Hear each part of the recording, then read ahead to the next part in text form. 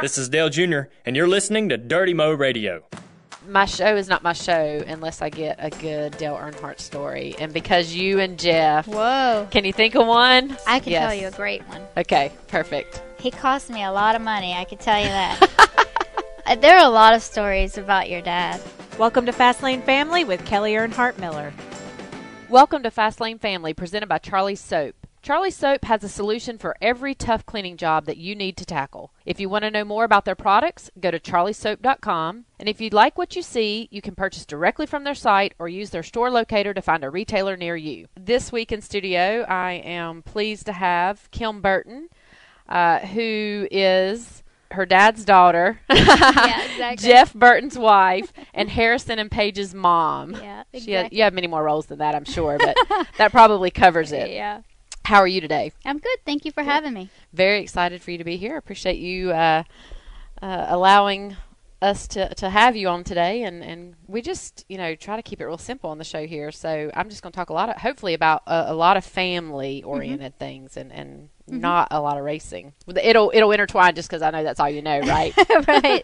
Yeah, it's impossible not to have something racing. Yes, exactly. So for the listeners' sake, contrary to what people think, all of us in racing, they think that we all know each other. So I'm going to learn today just as well as all of our listeners because I don't know you and Jeff that well, even though I feel like I do because, we run the same circles. But I'm sure we will figure out that we have lots of commonalities after this is all done. But you and Jeff have been together forever, since you were 14. Yeah, I'm old. We're old. No, and I say that just in a great way because this sport just takes its toll on relationships, and to be married to be together for over 30 years and come through the sport as you guys have, how have you made that work? Well, I think a lot of compromise, and the main thing is that I always wanted what was best for my husband, and he always wants what's best for me. So I think when you look at it from that perspective, it's not always about him, and it's not always about me. And then being able to roll with the punches, flexibility, for sure. And I think because we started dating when we were so young, and all the changes that you go through, all the metamorphoses that happen as you age, we were lucky in that our goals, our values, our beliefs all sort of grew together in the same direction. And it comes down to he's an awesome person, an awesome dad, an awesome husband. That makes it easy for me. I'm sure he would say the same about you. I don't know. You'll have to ask him. We'll have to have him on next to figure that out. Yeah. So how long were you guys married before you introduced kids to your marriage? Let's see. We got married when we were 23, and Jeff was a rookie. Paige was born the year after he was a rookie in 95. So 3 years. About 3 years. But we dated so long before we got married. I was getting ready to say, how long did you date before? Well, we were 14. I was 14. He was 15. So we dated. You married when you were 23? Yeah. So, wow. About 10 years. And I was about to say to him either happens or I spend enough time where if this isn't going to work out. But he stepped up to the plate. I would think that probably is the basis for why it works so well, for that long courting period, and to really figure out the ins and outs and what you like, and that you like everything, that you like most things, I guess. Well, exactly, but nobody's perfect. When you're 14 and 15, your brain does not work the same as when you're 25, 35. So yes, you're right about that, but I think we had such a foundation. Yeah. And able to see what kind of person you really are marrying. Yeah. And that's why now I tell Paige, wait till you're 30. Yeah. Don't do, because it's not the same now. It's not the same these days. No, it's not. It's not. She's 19, and I'm like, don't limit your horizons, and all of that. I was lucky. I found my soulmate young, and it worked out. Most people don't find that, and most marriages don't.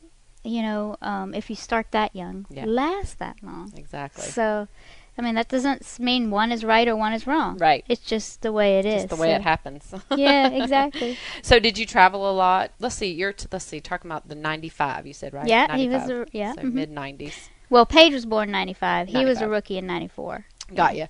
So at that time, that was probably coming on the scene when the wives were getting more involved, right? Yes. I remember when Paige was born, the first person in my motorhome wanted to see was Stevie Waltrip. She knocked on the door. I got to see that baby. Of course, I was in all of them because we were so new. Yeah. And they were so big in the sport. And I was like, oh, my gosh. She wants to come see my baby. And I'm like, please don't cry.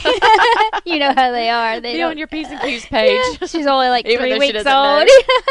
But and she and Buddy Parrott's wife Judy and some of the others explained to me how it was, and how lucky I was coming into it where the motorhome lot was. We were sort of in the beginning era. Cusp of all of that, right? Yeah.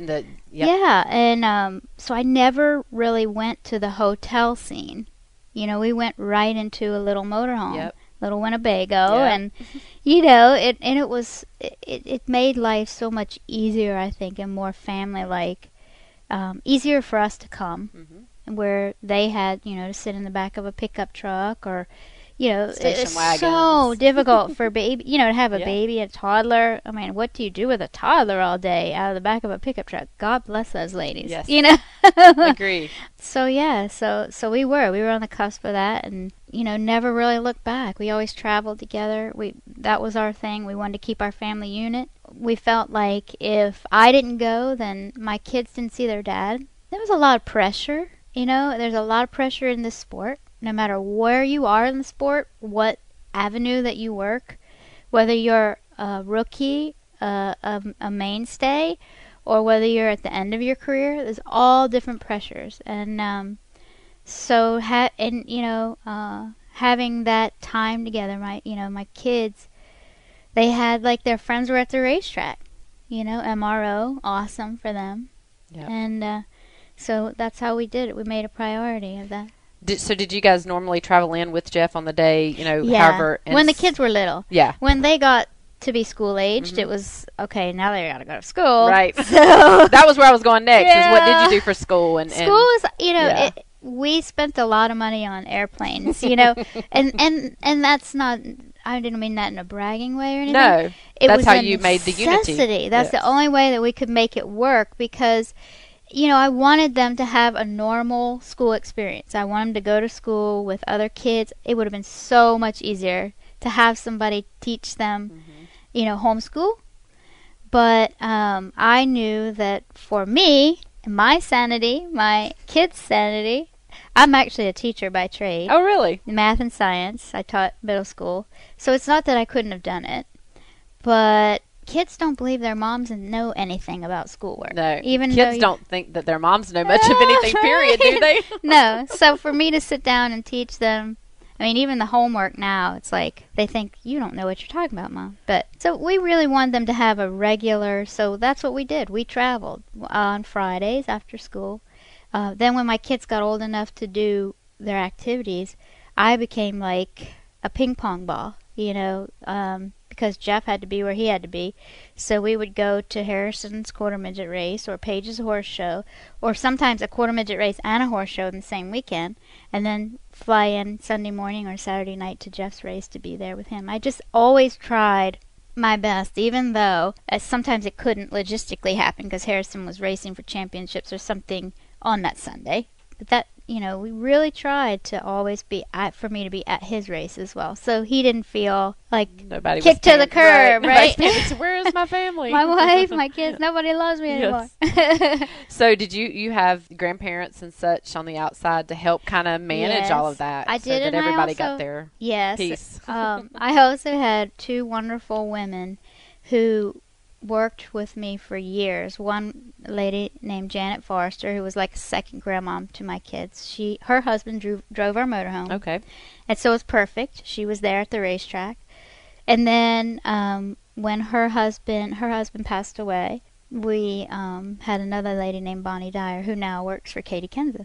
Oh, cool. I introduced them, and so she's continued her career yes. path. Cool. NASCAR nanny, I guess. Yes.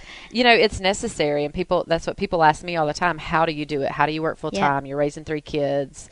You're a wife, and all the things that you do, and you have to have a network of people in your life to You help. do. It takes a village is the, Yes. old cliche.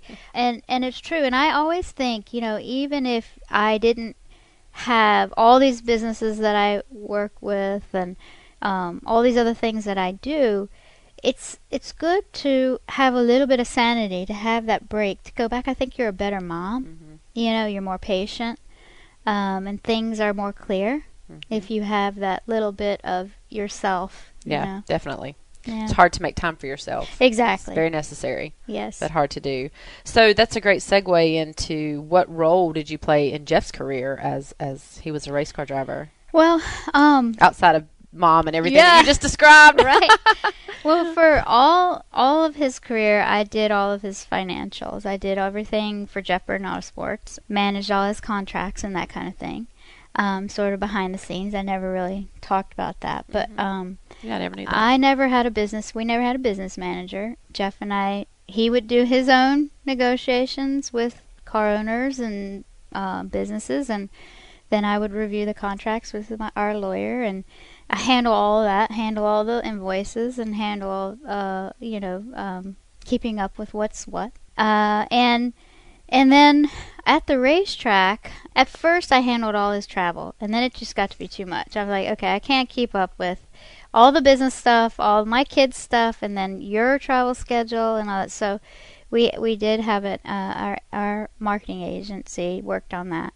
But then at the racetrack, the competitive side of it, before the computers came out, I timed so many race cars for him, and then even when the computers came out, before they had the programs that would track, I would sit and track. The screen would come up, but no one would know, okay, if you didn't look at it and write it down, you wouldn't know what happened on, at the beginning of the practice, middle of the practice, trends, all of that. My math background. Yep, there you go. There I go. So that's I would do, and it was funny because if you ask Ray Everham, he used to listen to our conversations, Jeff's and mine, during practice to see who was fast.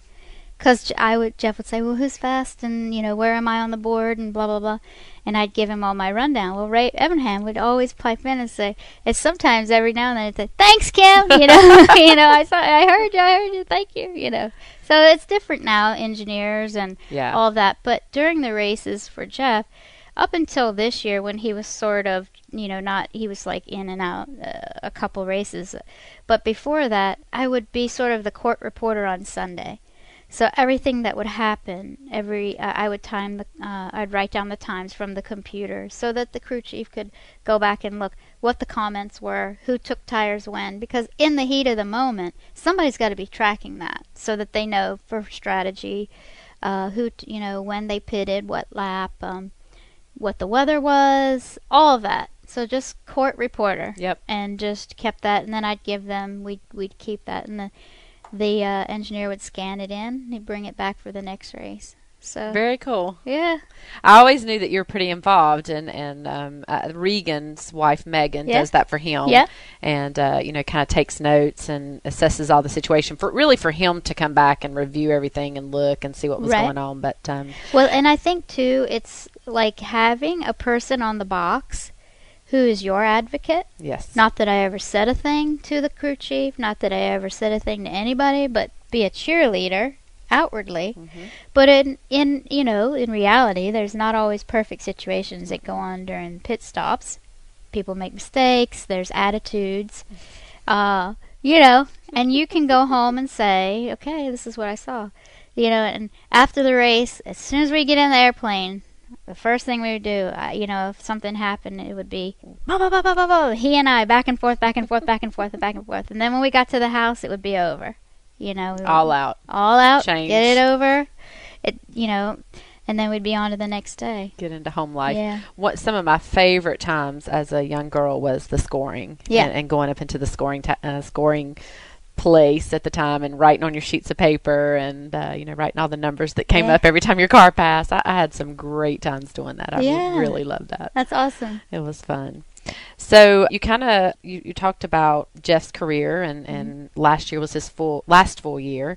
This year, a couple part-time gigs here and there, and next year going to be in the booth with NBC. What has all of that been like for you as the support system for Jeff? Oh, it's been harder for me than him. There were a lot of emotions on how all that played out. It wasn't the way I would have wanted to see it play out, and I don't think it was the way he wanted to see it play out. But, our personalities are so different, and he is more objective and analytical. I have a little bit more Italian, emotion that comes into play. And that, for him, it was him. For me, it was my husband. And I think if something happens to your husband, it almost makes you more mad than if it happens to you. Yeah, absolutely. Yeah. So it's been hard for me. Yeah, it's been hard for, missing some of the whole, that's been our life to do that. It's been great in some respects in that this year was Paige's last year of high school. He got to, see her go to the prom for the very first time. He was the commencement speaker at her high school graduation and did a phenomenal job. I'd never seen that man so, emotional before a public speaking. I didn't think he was going to get through it. I was like, oh my God, I knew I would cry. I didn't know he was going to cry. But he has been able to see Harrison, and I've really raised Harrison in his racing career because Jeff's been at his racetrack. So we would, obviously he would coach him, but he never really was at the race. He would watch the live feed because I was there with him. They had internet, some of the internet stuff, and so he could watch him race. And he's been able to be totally involved in it a lot this year and see, and that's been a blessing. So I have to look back at that and say, that was obviously a positive. But, I think when it's been your life for 30 years and then it's a change, anybody that goes through a retirement phase, it's similar. Yeah. Jeff is so lucky in that he's a multifaceted person. So for him, he has the chance now to build a different career within the sport he loves. And I think that has helped, him make that transition. Whereas if he did not have that to look forward to, it may be difficult. Yeah. Had he always kind of had his eye on television, or how did that come about? There's been a lot of things that people have thrown at him. He's really, really, really good at getting into a race team and finding what their weaknesses are and, giving direction. If the people will listen to him, I never know. That, that's another side of the story, right? Right, exactly. And working with people, he's so objective, and he's really good at getting people to understand what he's talking about, and he's objective about himself, which I think that makes sense. So people had often thought he might, be running a race team or something like that. So, and there's been a lot of people that have wanted to run for office somewhere. They call him the mayor. Yeah, and they in our industry. And I'm like, wait a minute, I don't know if I want him to run for office. There's a lot that goes back to the family. Yeah, I think if he's that objective, I don't know that politics would suit him. The politics of today, right? Right. Well, I think what they need is somebody more like that. No, they do. They definitely do. But I just don't think that certainly one person can spur that change. But it would probably be a long time. Oh, right. In the big picture. Yeah, no question. Yeah. I mean, Yeah. They certainly need more objective people in politics. Amen. Yes. And then of course television. I mean, he does such a good job. But I think what he's able to do is bring some, like I said, his objective opinion. But he is an educated person in his sport. He does never stop learning. He's always talking to people and figuring out what's the next step. Yeah. And I think that our sport sort of needs that right now. We need a fresh look at it. Yeah, I think it's going to be very exciting. I've sat through several of the NBC presentations as they have been going around Charlotte Race Week and telling the teams and whatnot about what they're looking forward to and how it's going to work. And Rick Allen's talking about getting to know Steve and Jeff, and they're going to be spending a lot of time together over the next several months just recalling old races and kind of getting their patterns down. Right, and I think they're going to call current races fake ones. Yeah. Oh, okay, cool. So they'll be watching the real race and calling it and do a fake race. Oh, cool. That's cool. So I think it's, and no disrespect to anyone who's in the field doing that today. Oh, no. I don't mean that. But Jeff and Steve, having worked right up into driving race cars and crew chiefing race cars, their perspective is going to be great. Right. I think so. And so relative. And they get along really well, and Rick is great. I love. I do too. I like him. I think his voice is so cool, but I enjoy his personality. Yeah. I haven't gotten to know Steve that well yet. Yeah, he's a great personality too. But I know Jeff has, and yes. he really, really likes him. Yeah, he says he's going to be funny. Yes, he is. It's going to offer they're just all going to be great perspective. Yeah, and the thing that I like is the NBC's thought processes and what their goals are. I think everyone will be refreshed in that they're looking at the whole sport and they're going to highlight the whole sport.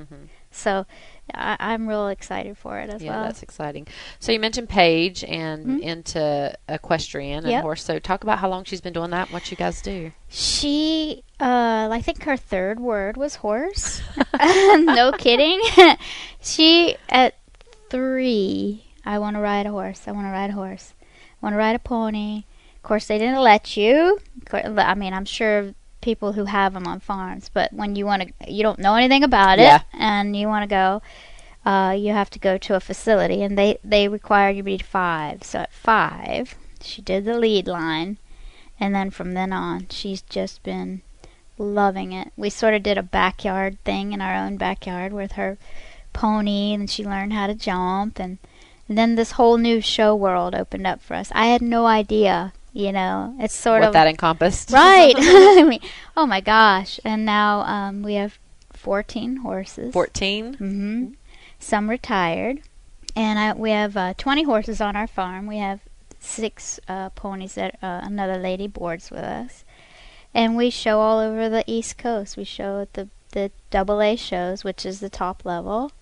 Paige is she's done real well. So educate me in what showing a horse is. What types so when you go to a horse show, there's all different things. I'm just used to rodeos. So. Right. Right. Yeah, right. And I did a little bit of that, not in that level. I just did it at Kyle Petty's charity. Okay. It was a blast.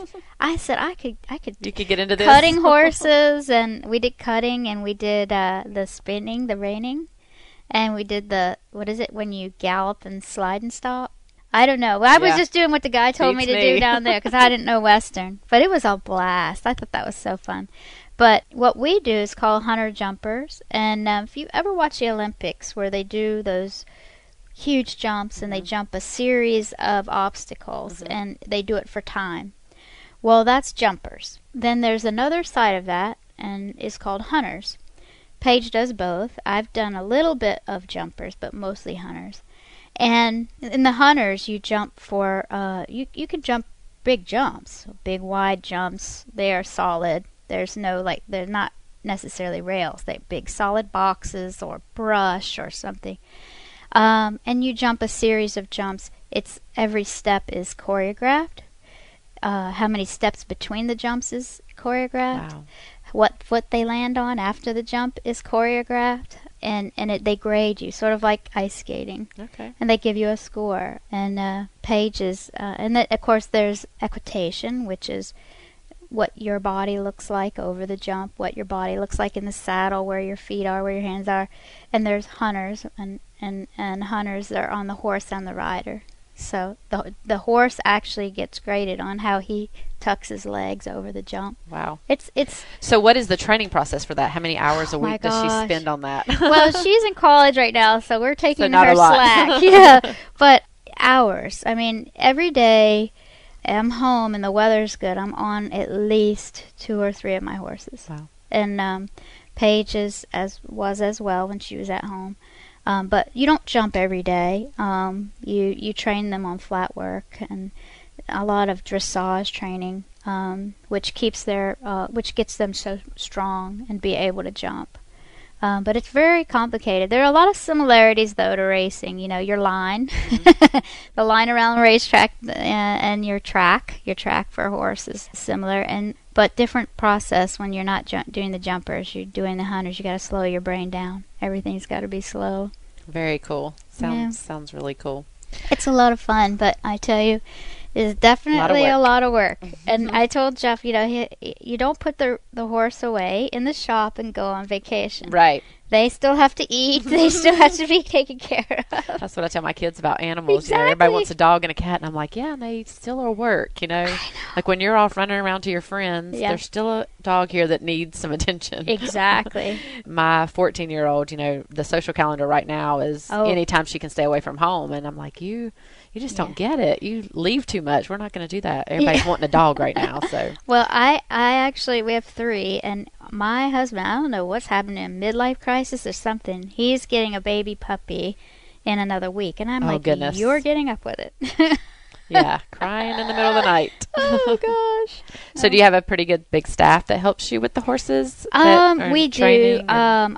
We have trainers that we train with at the horse show. They're some of the top trainers in the country, but they don't train us at home. I have Lorna Conway works with us at home, and she is a rider herself. She does a lot of amazing flat work on the horses, and then helps keep us in shape for when we go. And then we have another lady that comes in Anthol and clinics. But very interesting. Yeah, it's I think horses, they have such beautiful personalities. Oh my gosh, they're all so different. They're just like people. Yes. My Teddy is like a teddy bear. Yes. For me, but not for everybody else. Right. You know, I mean, he is very suspect of anybody new, and he'll let you know. They really know. They really learn their owner and really know. Oh yeah, and some of them are much more attached than others. Teddy is like in my pocket. I mean, if I walk in the barn, his head is out like, where is my mom? You know, but he wraps me around his finger. He knows, but you know, he's not stupid. He's like, she's got the treats. Yeah. But I ride him every day. I'm the one that rides him every day. But they're all different. I have some that are, and he can be wild, he can be crazy. I have some that are really wild, some that are really calm. I have some that, you know. And the funniest thing, when Jeff retired, before he retired, he said, "Oh, I'm gonna learn how to jump a horse in 3 weeks. I can do it, no question." I said, "Oh, you can." I said, "Okay, let's get your insurance paid up." I said, "Okay, all right, you're gonna learn to do that."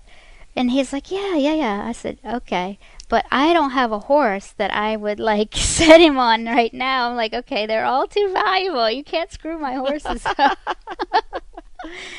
One bad act with them, right? Right. Well, it can They'll mess them up, right. Well, anybody that knows anything about horses, if you get a horse scared of doing their job, that's a bad, that's a bad recipe. But I need to go find him one, right? One that he's not going to go to the show for us and say, okay, now you're going to learn on this one. I recall some stories about my dad like that. You know, they can do anything, and then they don't realize really what they're saying that they can do. I tried to get Harrison to learn how to ride instead of race, because I was like, 2 kids doing the same thing. So he just do a little trotting around on Paige's pony. It was awesome. And then he ended up, I want to jump a jump. So I put this tiny little, like barely, like 3 inches off the ground. Okay, and I held the lead rope. I said, "You just hang on, I'll show you what it feels like." Well, I thought my horse was just going to trot over it. Well, he hopped it. And he hopped it. Harrison flew forward, flew back, barely hung on. I'm grabbing him, and then I grab him, and I look at him. He goes, "Whoa!" like that. He looks at me with these big eyes, and he says, "I don't think I need to do that anymore." So let's talk about Harrison. How did he get involved in or when did he start racing? Well, when he was 2, fascinated with race cars, fascinated with anything with wheels, really. And so we got him one of those little battery-powered cars. It was looked like a little F1 car, And he would go, probably a lot of the older guys will remember, he would go around the motorhome lot and I mean wear the wheels off of that thing. He was like 3. And eventually he did. He wore the wheels off of it. So when we said, well, he said, I want to go faster. I want to go faster. And I don't think there's anything out there faster when he was 4. So Jeff started looking into it, and he did go-karts as a kid. And I said, oh, no. I said, not my little Harrison is getting into something with no seat belts. And I've seen those. They can flip with the kid flies out. I just couldn't take it. I'm like, I don't need that stress. Find me something else. So he went out and he found quarter midgets. And at 5, Harrison was his first race, because they don't let you race before you're 5. And he ended up, just doing awesome. And so, we didn't do anything big with him, but then a couple years later, he had moved up the speed, the different divisions in quarter midgets. And he's like, yeah. He said, I really want to run for this championship. I said, what championship? He's like, there's championship, national championship. So he said, but, it's on the weekends. And I'm like, what? So anyway, he came to me and he said, will you do this for me, Mom? And so I looked, and I'm like, oh, my gosh. I mean, it's California. I was going to say, you have to travel United States. It's a everywhere. Big deal. And I said, okay. I said, but if you're going to do this, we're going to really do it. You're going to practice. It's going to be a big deal. Take this seriously. Yeah. He did, and he won the Grands. Joey Logano won the Grands. They talk about him. Harrison won that Grands as a junior. And then he won 3 national titles, USAC national titles. So that's how he got started. And then, he sort of had done so much in quarter midgets. There wasn't really anything else for him to accomplish there. So he was 11, and Jeff said, I'm going to put him in a stock car. And I said, are you crazy? No, you're not. He was 11 and a half. It was the summer. And Jeff had run the Denny Hamlin late model race, and that was going to be Harrison's car, that late model. And so Harrison was just so excited and just loving every second of it. And they watching Jeff race in that car, that was going to be his car. And so that summer they put him in the car at Ace, and I just couldn't even, it just made me sick to my stomach. I mean, first of all, I didn't know I was going to learn how to shift because, they don't shift or anything in quarter midgets. But he did such a phenomenal job. So he went out there the first day and practiced, and the guy from the Ace Speedway comes and said, because he was 11, nobody races that young. Yeah. And they're like, yeah, he can race this weekend. I see what I see today. He can race this weekend. I said, no, he can't. I said, back it on up. No. But eventually, about 3 weeks later, he did. He raced, and he finished 7th in his first race. Wow. He had a pole at 11. He won his first limited late model pole at 11. He won 5 pro late model races at 12. 5 pro late model poles at 12, and 2 races at Dillon Motor Speedway, the next step up in speed. And then this year, he's run the Pro and Supercar at 13, and he was the youngest ever winner in the Whelen NASCAR Series. And New Smyrna, he won 2 races down there at the World Series of Asphalt. Wow. So, and he's just 13? He just turned 14 this week. Just 14. Wow. But he was just 13 when he started. And so he ran the pro races. He's run CRA's, youngest ever to qualify and race there. And, I don't know. It just blows my mind what kids can do. Yeah. I'm with you. Yeah. Carson just turned 14 a couple weeks ago, and she's been running the mini outlaw sprint type cars. I see on Twitter. Since she was 9. That's awesome. And it was okay in the beginning in the box stocks and running with, other 8, 9, and 10-year-olds doing the same thing, much like quarter midget. But when she moved this year into the open division and racing with 25 to 40-year-old males. It's crazy. She's 100 pounds, 13 years old, and I'm like, wow. And I still can't really put my finger, other than just to say I'm her mom, but the difference in watching my dad and my brother, my other brother, my nephew Jeffrey, whoever, I don't get nervous about that. And even have lost my dad, in this sport. but there is something about your child that it is excruciating. It's terrible. They're thinking about testing a late model soon. Oh gosh. Well, I will tell. I mean, they make fun of me so badly because when he's racing, I'm a nervous wreck, and I could sit and watch. I mean, it wasn't like I wasn't nervous when Jeff was running or excited or anything, but I could at least sit down, and do my job. Yeah. But I don't have enough willpower to do a job while he's you're watching racing. Harrison. I can't stand it. And it's like what you're saying. He's racing against grown-ups that he races, Eric Jones, Bubba Pollard, Augie Grill. He raced Chase last year, Chase Elliott. He got to race Bill Elliott and Chase in the same race. Cool. How amazing is that? Yeah. I mean, because I don't know how many more races Bill will do. Run, right. But he raced Sterling Marlin at Nashville. So it's crazy, and you're thinking, this doesn't make any sense. But when you see them do it and they do a good job, then you're like, okay, I can't really say no. You can't tell them no, exactly. If he'd have gone out there and not looked okay, we would have been like, whoa. And not every kid 13 can do what Carson and Harrison does. It's not as easy as it looks. No, it's not. I know I couldn't do it.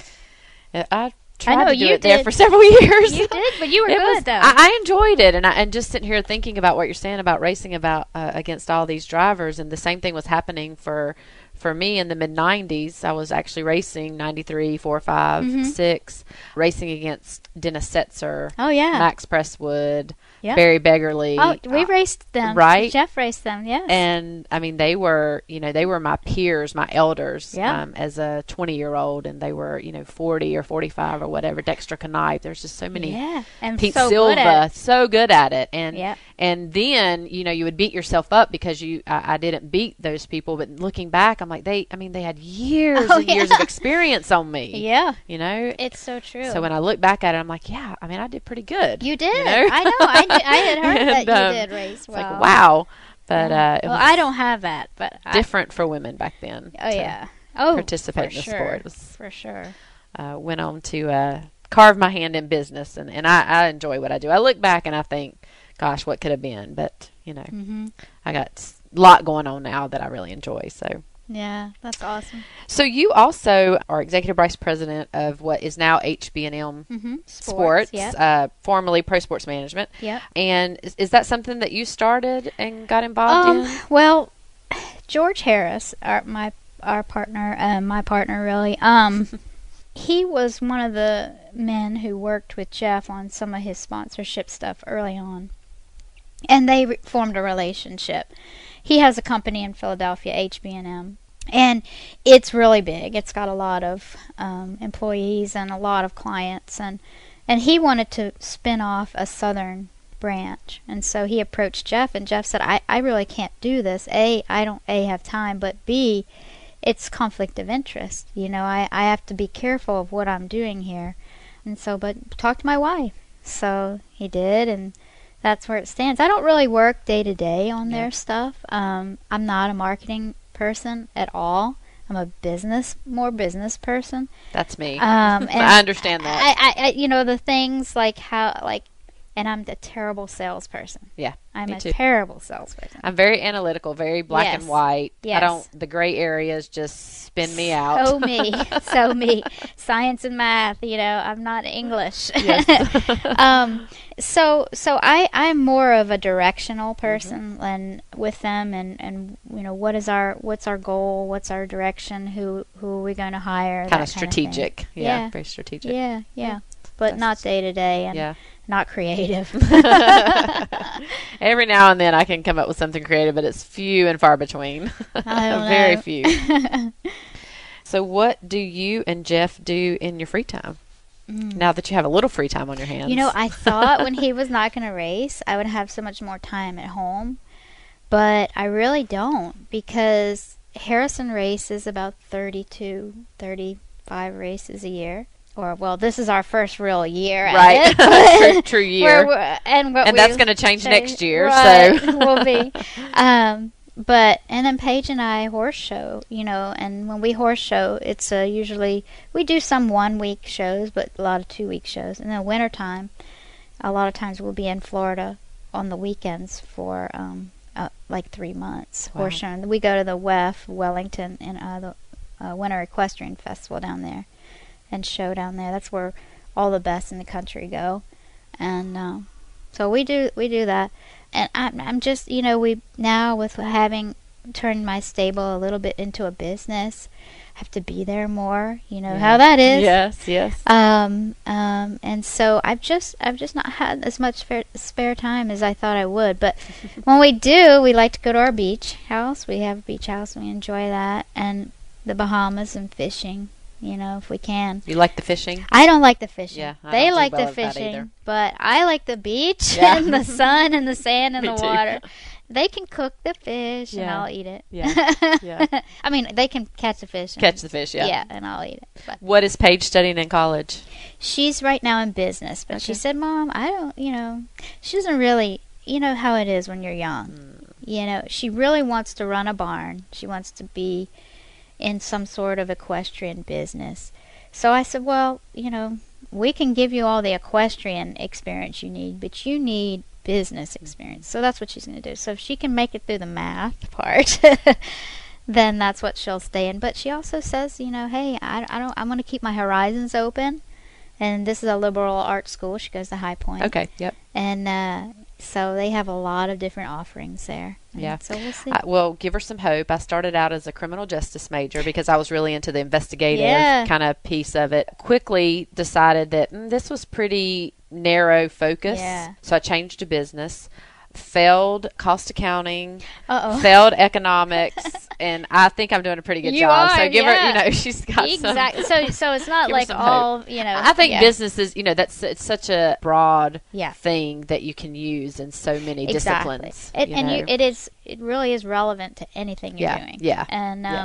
And anymore, people want you just to have a college education. Yeah, they pretty much don't care what it's in. There's people that have history degrees that are in some other, total avenue. Yeah. And as long as you are trained and you're doing your job and you're educated. I think what we're beginning to see, and I'm figuring this out with Carson being in 9th grade, is that really the focus of the material in school is not as important as the responsibility that goes along with getting your work done and all that kind of thing. Time management and also problem solving. Yes, that's huge. Analytical thought and complex thought, because we have Google. Why do we need to memorize anything anymore? Right. Like when we were growing up, well, maybe you're younger. No, me too. But when I was growing up, they didn't have. You had to go to Encyclopedia Britannica. Yeah, right. Get exactly. That. There's who knows what that is. Yeah, we don't even have. We had a whole encyclopedia set in our home. Yes. Yeah. And that was so amazing. Like we were so lucky to have that. Yes. Because when you had a paper, you could go and get that information. Otherwise, you had to drive to the library. Forget that. Now you just type it in. Like my dad calls it the magic box. Type it in your magic box. He's 73. It amazes him what comes out of the magic box. Right. Yeah. The kids' grandparents call them Apple gadgets. Yeah. Look up on your Apple gadget and see what it says. Exactly. If you listened last week, I mentioned that a fan asked if the Charlie Soap product was safe to clean stainless steel, and I told you that we'd look into that. The product that we used, Amanda, you tried it out at home, right? The kitchen and bath cleaner? Yeah, I went on their website, and it had a list of like almost everything under the sun that you could clean in your kitchen and your bathroom, but I couldn't find stainless steel, so I was like, well, I'll go try it myself. Whirl. I probably should have tested a small spot. Instead, I just spritzed it all over my dishwasher, and I thought, oh man, if this doesn't work out, I'm in trouble. But it cleaned it off, and that's also where I had my dish towel. So when I go to reach for it, it had a bunch of water streaks down it. Cleaned them right off. Didn't streak. Didn't have to put Windex or anything on afterwards. So it worked. So it works. So now you can clean your stainless steel with the kitchen and bath cleaner from Charlie Soap. And then also on Twitter, we had a question from Kristen Lepley, who wanted to know if the kitchen and bath cleaner was safe to use to clean the inside of your fridge. And of course the answer is yes, because all of the products are safe and non-toxic. And I saw that we answered her on Twitter, and then Charlie Soap even replied to her and said that it was safe to use on the food surfaces. So if you do have a question about their products, you can send them our way. We'll make sure you get an answer. Talk to us on Twitter. I'd love to see more interaction on Twitter and Facebook about the products, and we can go back and forth and start becoming a testimonial place for the use of the products. So Remember that you can purchase all the Charlie Soap products on their website at charliesoap.com, and you can also use the store locator to find a local retailer near you. It's time for Ask Kelley. Remember that you can submit your questions on my Twitter, Earnhardt Kelley, using the hashtag AskKelley, and you can also submit them on my Facebook page, Kelley K. Earnhardt. J.D. Spencer on Facebook wants to know, what's the first thing you would do if you were a member of the opposite sex for one day? This is a funny, great question. I think I would probably go to the restroom and tinkle all over the floor first so that some female would have to clean it up. Honestly, I don't really know what I would do if I was a male for the day. I would want to know what it's like to walk around shirtless in public and not have anybody think anything of it, you know? Yeah. Something like that. Yeah, that's a good one, because as I'm sitting here thinking about it, I'm like, all the contradictions between what guys can get away with versus what girls can get away with. Not just the shirt thing, but there's tons of that kind of stuff. But I think I'd just go make some messes first for somebody to clean up. Next question is from Leah Ann 23. What tracks would you recommend for a fan to attend? A great question. There's some great tracks out there. I think it depends, I guess, on what viewpoint you're looking at this. If you're looking at it from the standpoint of the competition on the racetrack, places like Bristol, it's a phenomenal place to go watch a race. Your short tracks, Martinsville is a really fun place, I think, to watch the race. If you're looking out in the area from just kind of a cool and great place to go, I like Chicago. The actual town, the city of Chicago is kind of a little bit further away from the track, but Vegas, obviously Vegas is a great town, and going to the races there are pretty fun. Gosh, really, there's not a race that I wouldn't recommend going to, because I think for fans, that live experience at the track is unlike any other. But there are a few that, depends on what angle you're looking at, that are some great places to go. One thing on the tracks that I would recommend, and this doesn't have anything to do with the Nationwide or Cup schedules, but you listeners out there, go support your local tracks. That racing at a local level at the NASCAR regional tracks is so important for the people that are up and coming in our sport, and it's so important for those tracks to be viable and relevant in NASCAR. They're such important pieces to us that go out and support your track in your area and watch those races too, not just the big NASCAR races. Amy Slocum on Facebook, would you ever consider writing an autobiography about your life? Would I ever consider writing an autobiography? I've thought about that on occasion, and probably just really getting to a point in my life that I would be okay with this. And what I mean by that is just I feel kind of grown up now, and that I've lived through the death of my father in the sport and the years that it kind of took to get that in perspective. Going through all of the transition with Teresa and our stepmother and leaving Dale Earnhardt Incorporated, there just seemed to be such big emotional decisions going on in my life that now things are kind of leveled out, and I can look back on all those experiences and put that in perspective to where I think I could do something like that. But I don't know that I'm ready yet, only because I think there's, a lot more chapters to unfold and develop. So I don't think that I'm quite ready to put pen to paper on an autobiography, but I have considered it. I think it'd be a cool deal. My show is not my show unless I get a good Dale Earnhardt story. And because you and Jeff... Whoa. Can you think of one? I can tell you a great one. Okay, perfect. He cost me a lot of money, I can tell you that. There are a lot of stories about your dad, definitely coming up. But one, he taught me a lot about the power of your private time. He really did. Jeff worked on me. Your dad loved yachting. Yes. Fishing boats yes. and yachting. And Jeff has, always loved that. And when we were younger, he just dreamt of having this motor yacht, and we could go, and the kids were little. Travel the seas. Yes, and I just couldn't imagine spending that money. I just was so nervous about it. It was always. And your dad would constantly needle me when you gonna let that boy buy his boat? You know how he would talk, and he's very persuasive, Yes. And, we were like in awe of him too. If he wasn't persuasive, he was just telling you what the hell to do. Exactly, right, exactly. And, most of the time everybody listened, Yep, right? yep. So, but, we were walking down and it was the year that he passed away. And it was actually that day, the Daytona race, and he, I just said, we just can't do it, it's too expensive and all of this. But he put his arm around me walking down pit road, and he whispered in my ear and said, look, you need to let that boy buy that boat. You're going to have some amazing, fun times on it. I don't remember the exact words he used, but he said, you need to let him buy that boat. And he hit me, patted me on the shoulder and walked off. Well, then he passed away. And I was thinking to myself, who cares if we're broke afterwards, right? Seriously. I mean, let's take that time and enjoy it. And I learned when that whole moment of a day's time, you saw how quickly it can go be away. gone. Right. Exactly. Right. And that's an honest truth. So we signed the papers about 2 or 3 months later on our boat. How about that? And enjoyed that boat. It was one of the best decisions I ever made. Not monetarily, because it's like a car. No. As soon as you drive it out, they depreciate. But we had some of the best family time. And not just Jeff's and my immediate family, but all of his parents, my parents, sisters, nephews. Yeah. And we were able to, they could never have experienced that without us doing that. Wow. Cool.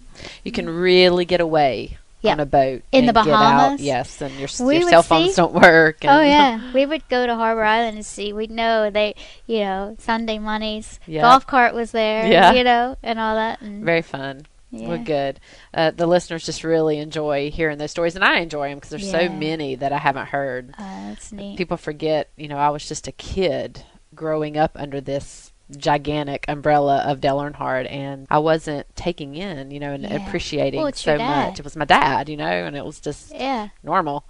I mean, so I love hearing these stories, and I can totally get that, because I think when it's going on, I mean, even now that I look back on Jeff's career and our life in the sport, it's just normal. Yeah. It's not, and you don't really take the time to sit back and say, gosh, wow, what we have accomplished right. here. And then when it's over, you're like, how did it get over so fast? Right. Yeah. Someone asked me yesterday, a fan said, what was it like growing up in Earnhardt? And I said, well, I don't know anything else. So I don't know what to compare it to. I mean, growing up as an Earnhardt for me was what it was, and I don't know how to compare it to growing up as a Smith or a Jones or a Miller or whatever it is. Right. It's all different. Yeah, it isn't, and it's your reality. Yeah. And it's just like my kids, the same thing, It's their reality. That's their dad, and they don't look at him as Jeff Burton, the race car driver. Right. They look at him as Dad. That's Dad. Yeah. Well, I'm very excited that you guys have got to. It seems like you've been able to do so many family things this year, and the prom and graduations and all of those special moments to have your parents involved in. That timing is sometimes perfect, right? Yeah. It doesn't ever. Life isn't always fair, and it doesn't necessarily work out as maybe you would want it. But you got to take the positives out of everything. Yeah. Well, it's been great having you, and again, just appreciate all your candor and very delightful. Thank you for having me. Yep. Thank you for joining us for this week's edition of Fast Lane Family, presented by Charlie's Soap.